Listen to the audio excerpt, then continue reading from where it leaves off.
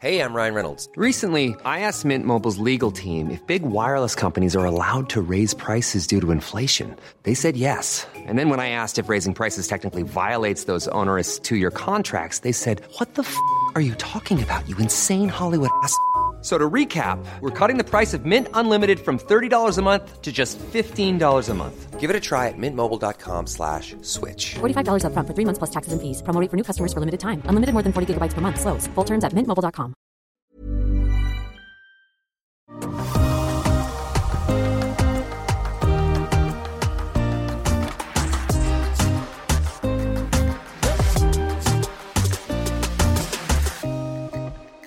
Vegetarisk lyx, Jenny. Idag så ska jag ska överraska dig med en vegetarisk lyxig rätt och du mig. Och jag är så nyfiken för jag har lite så här misstanke, ja men kanske att du hamnar på den råvaran, så jag har försökt tänka en annan råvara, men jag kan ha helt fel för jag har ju ingen aning vad du ska bjuda på och du vet inte vad jag ska bjuda dig på.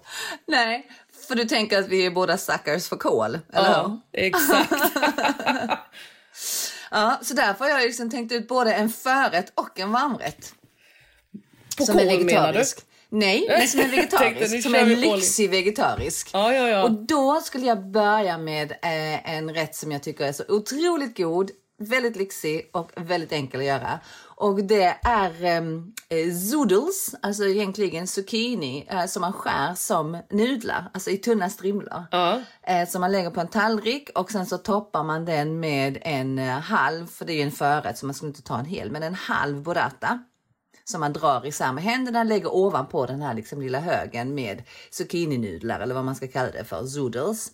Och sen så bryner man smör som man har i, lite soja i och häller över liksom hela härligheten, och så har man rostade mandlar eller rostade hasselnötter som man hackar fint, lägger på, och sen så river man citronzest på det här. Och sen så har man en jättelyxig, superenkel vegetarisk förrätt. Ja, men den, jag försöker se den, jag ser den som en huvudrätt, men det är klart att man kan ha det som en förrätt. Det kan man ju med alla vegetariska, egentligen alla rätter, hur mycket man serverar. Men när du säger det här, Jenny, och river citronzest på, så då känner jag, this is my thing. Jag har inte ätit zucchini-nudlar på det sättet, men definitivt ihop med burrata och citronen.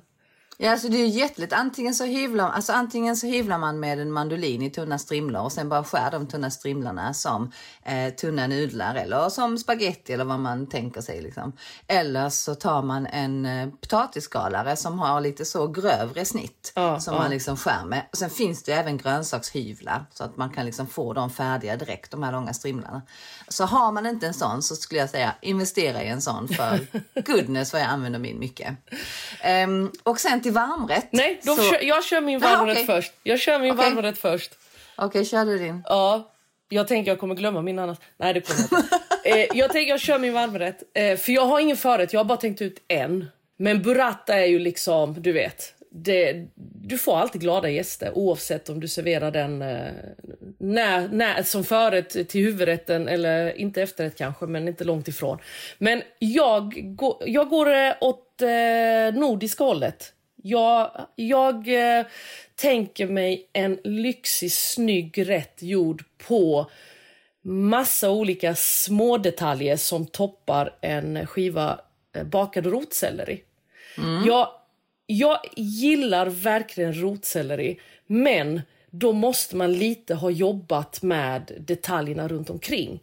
Så baka en hel selleri och baka den mycket längre än vad det brukar stå i recepten för att den ska bli mjuk. Sen beror det på hur hård den är. Och efteråt så kan du skiva den.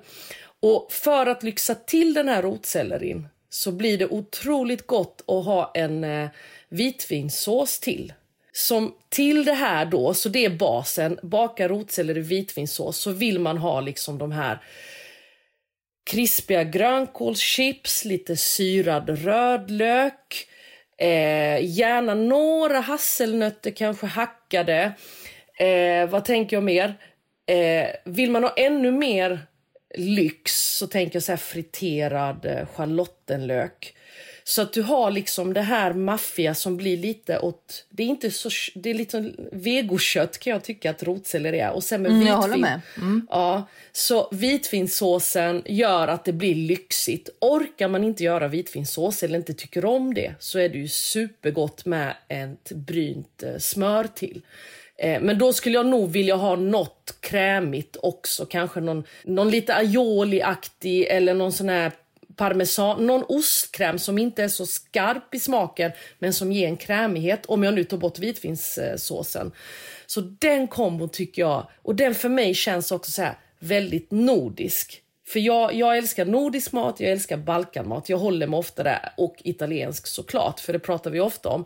Men just den här kombon när du har de här nordiska smakerna, både liksom svampen och grönkålen och sellerin, blir otroligt fint ihop. Det låter jättegott. Alltså jag blev själv sugen, kände jag nu. Jag får torka mig. Läskade upp mig själv av min egen vegolyxiga rätt. Fan vad, det är sjukt ju. Ja, förlåt. Dags att äta frukost. Ja, men du, jag tar det lite där på tråden. För att jag tänkte faktiskt på 2 olika vegetariska lyxiga varmrätter till dig. Och den ena var faktiskt just rotselleri. Och det är kål eller rotselleri? Ja, och rotsellerin då, men jag brukar inte baka den hel, utan jag brukar baka den i skivor för det går mycket snabbare. Ja. Och så brukar jag pensla den med smör på. Alltså smält smör och sen in i ugnen. Och sen så får den gå länge där på relativt låg värme. Och sen så tar man ut den, lägger på en tallrik och sen så serverar man hemgjord bearnaisesås och pommes till.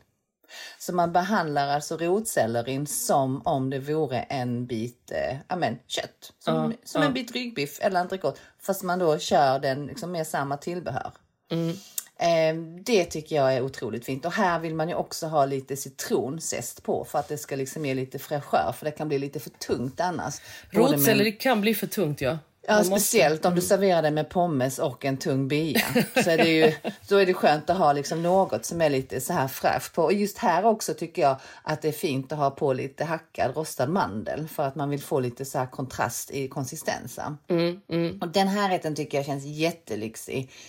Och då skulle jag också faktiskt matcha med samma vin som jag hade gjort om jag hade liksom ätit den här rätten med kött. Ja, absolut. Så gärna liksom en syra ifrån Rån hade jag kört på här då.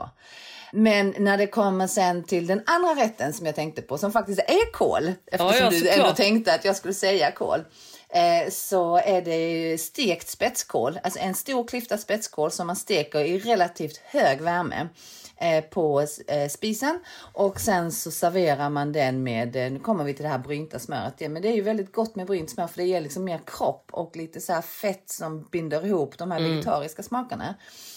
Så ett brynt smör häller man på tillsammans med en soja, eller vad säger jag, förlåt, en sriracha majonnäs. Och sen så även då edamamebönor. Vad gott. Och sesamfrön på. Så det är liksom sesamfröna som blir crunchet här. Den är faktiskt en otroligt, väldigt, väldigt enkel men väldigt god rätt. Men det som jag kan tycka är så härligt när man jobbar med just grönsaker och har såna här små komponenter som liksom picklad rödlök eller friterad schalottenlök, eller om du har liksom brynt smör eller hackade nötter eller vad det kan vara. Det är just att när du lägger upp det, om du liksom lägger lite finess på att lägga upp det snyggt, då kommer det se otroligt lyxigt ut. Så jag tänker mig så här, antingen om man tar en skiva rotselleri eller någon annan rotfrukt och liksom skär den lite tunnare, för ibland kan jag tycka att vissa skär den för tjockt, men att det ska vara lite tunnare, alltså ändå 0,5 centimeter kanske, och så toppar man det med alla de här godsakerna och häller såsen på så att det ska se lyxigt ut, så får du den här liksom rosa färgen av rödlöken. En annan grej som är god också till vegorätter när man vill få in lite syra, det är ju picklade senapsfrön. Ja, det är fint. Och där tycker jag man ska riva ner rödbeta, för det gör otroligt mycket för den här färgklicken på en vegorätt. När du liksom får med en riven rödbeta i lagen och sen silar du den innan du sätter ner senapsfröna, då får du liksom så här knallcerisrosa frön. För jag kan tycka annars ibland när jag kan få in en rotselleri till exempel, och så är det massa annan kål och sen så kan det vara picklade gula senapsfrön. Blir lite tråkigt eller bruna, för det blir liksom ingenting som poppar. Så där tycker jag liksom, ska du göra det lite lyxigare, så lägg lite tid på att få in lite färg. Och då är faktiskt rödlök, syrad rödlök eller liksom rödkål, om man syrar den också, att du får in lite något fräscht och snyggt för ögat. Ja, och det gäller ju samma med örter, tycker jag. All mat som man tycker ser lite platt och tråkig ut, så är det ju bara på med massa örter. Så gör det ju så att det blir mycket vackrare. Jag älskar ju bladpersilja, för det kan man ju lägga så att det nästan ser ut som små blommor. Utan att det tar över smaken. Men även tunt hackad gräslök kan ju också göra susen. För det blir det liksom små, nästan som små gröna prickar. Ja, det är jättefint. Som man lägger på. Tycker jag också är jättehärligt. Och tar liksom inte heller över smaken som vissa andra örter kan göra. Men jag måste bara tipsa om en då, Jenny. Oxalisen. Ja, men den är också jättevacker. Lila, vinröda klöven liksom, som också har en väldigt god smak när man äter den. Och den de är kan väldigt man syrliga ju. Ja, den är väldigt god och syrlig, och den används ju mycket i desserter också, men också i mat att dekorera med. Det är liksom så fint ihop om man har något, ja men till exempel om man har något rosa och matchat till det här vinröda, eller om du kör till exempel något åt det orangea hållet, om du kör rom, då tänker jag på såna här tångkaviar eller tångrom, och kombinera med de här färgerna, då får du också det här lyftet, och det blir lite höstigt också i känslan nu när vi går in i det här lite kalla bruna maten, så kan jag tycka att det definitivt behövs. Jag skulle säga att det som är lite så här nyckeln bakom att få, tycker jag, och få till, för min del i alla fall, få till vegetariska rätter som känns lyxiga. Det är ju alltid någon form av god sås. Eller någon form av krämighet. Och den såsen kan ju bestå, alltså enklast är ju brynt smör som man smaksätter. Men det kan ju också vara just det här med burratan. Också härligt tycker jag, om man har liksom någon krämighet i form av någon majonnäs eller någon kräm eller så. Är ju också väldigt fint. Och det gör ju så att det känns, liksom hela kompositionen känns ju lyxigare. Och sen just det här med att man dekorerar maten med fin garnityr så att det ser vackert ut. För då blir det genast lyxigt. Det är klart. Och jag tänker på den rätten du sa där med bearnaisesås och rotceller och så. Jag har gjort en liknande som blev otroligt god. Och då hanterade jag en blomkål. Så jag skar en tjock skiva blomkål som jag hanterade som en köttbit. Och så stekte jag den i olja och sen i smör. Men jag öste den hela tiden, och den blev liksom så här... Ja, men det mjuknade, men ändå med lite tuggmotstånd, men ganska mjuk ändå, men du fick det här brynta smöret till, och den serverade jag till bearnaisesås, och sen så hade jag lite stekt lök, alltså så här rostad lök fast stora bitar som jag la ihop, och det, jag kan tänka att den hade varit gott om man river potatis och friterar såna här potatisstrimlor istället för pommes till den här blomkålen och bearnaisesåsen och ha på toppen, för det är också snyggt att bygga på höjden. Och det är det bästa med vegorätter, tycker jag, att det blir otroligt snyggt. Ja, men det blir det, för alla grönsaker är ju snygga. Alltså så är det ju bara. Ja. Jämför liksom en broccoli kontra en rå kycklingfilé. Vilken är vackrast? Inga, det behöver vi inte tänka eller fundera så länge över. Nej, men precis. Så vårt tips denna helgen är att bjuda på någon riktigt god, lyxig, vegetarisk rätt. Och hoppas att ni har fått mycket inspiration härifrån oss. Och en del av de här recepten, de finns. Jag har både burratan med zucchini på mitt Instagram i flödet. Man får bara scrolla ner lite grann. Och likadant kålen, där spetskålen har jag också som ligger i flödet om ni är sugna på att laga det. Vi får nog lägga ut det på Maten och livet podcast på Instagram. Ja, alltså, vi får lägga ut dem där och tips, och så hittar de mycket lättare. Det blir superbra. Ha en fantastisk helg allesammans och ät mer vegetariskt. Puss och kram. Lyxig variant. Hej då! Hej då!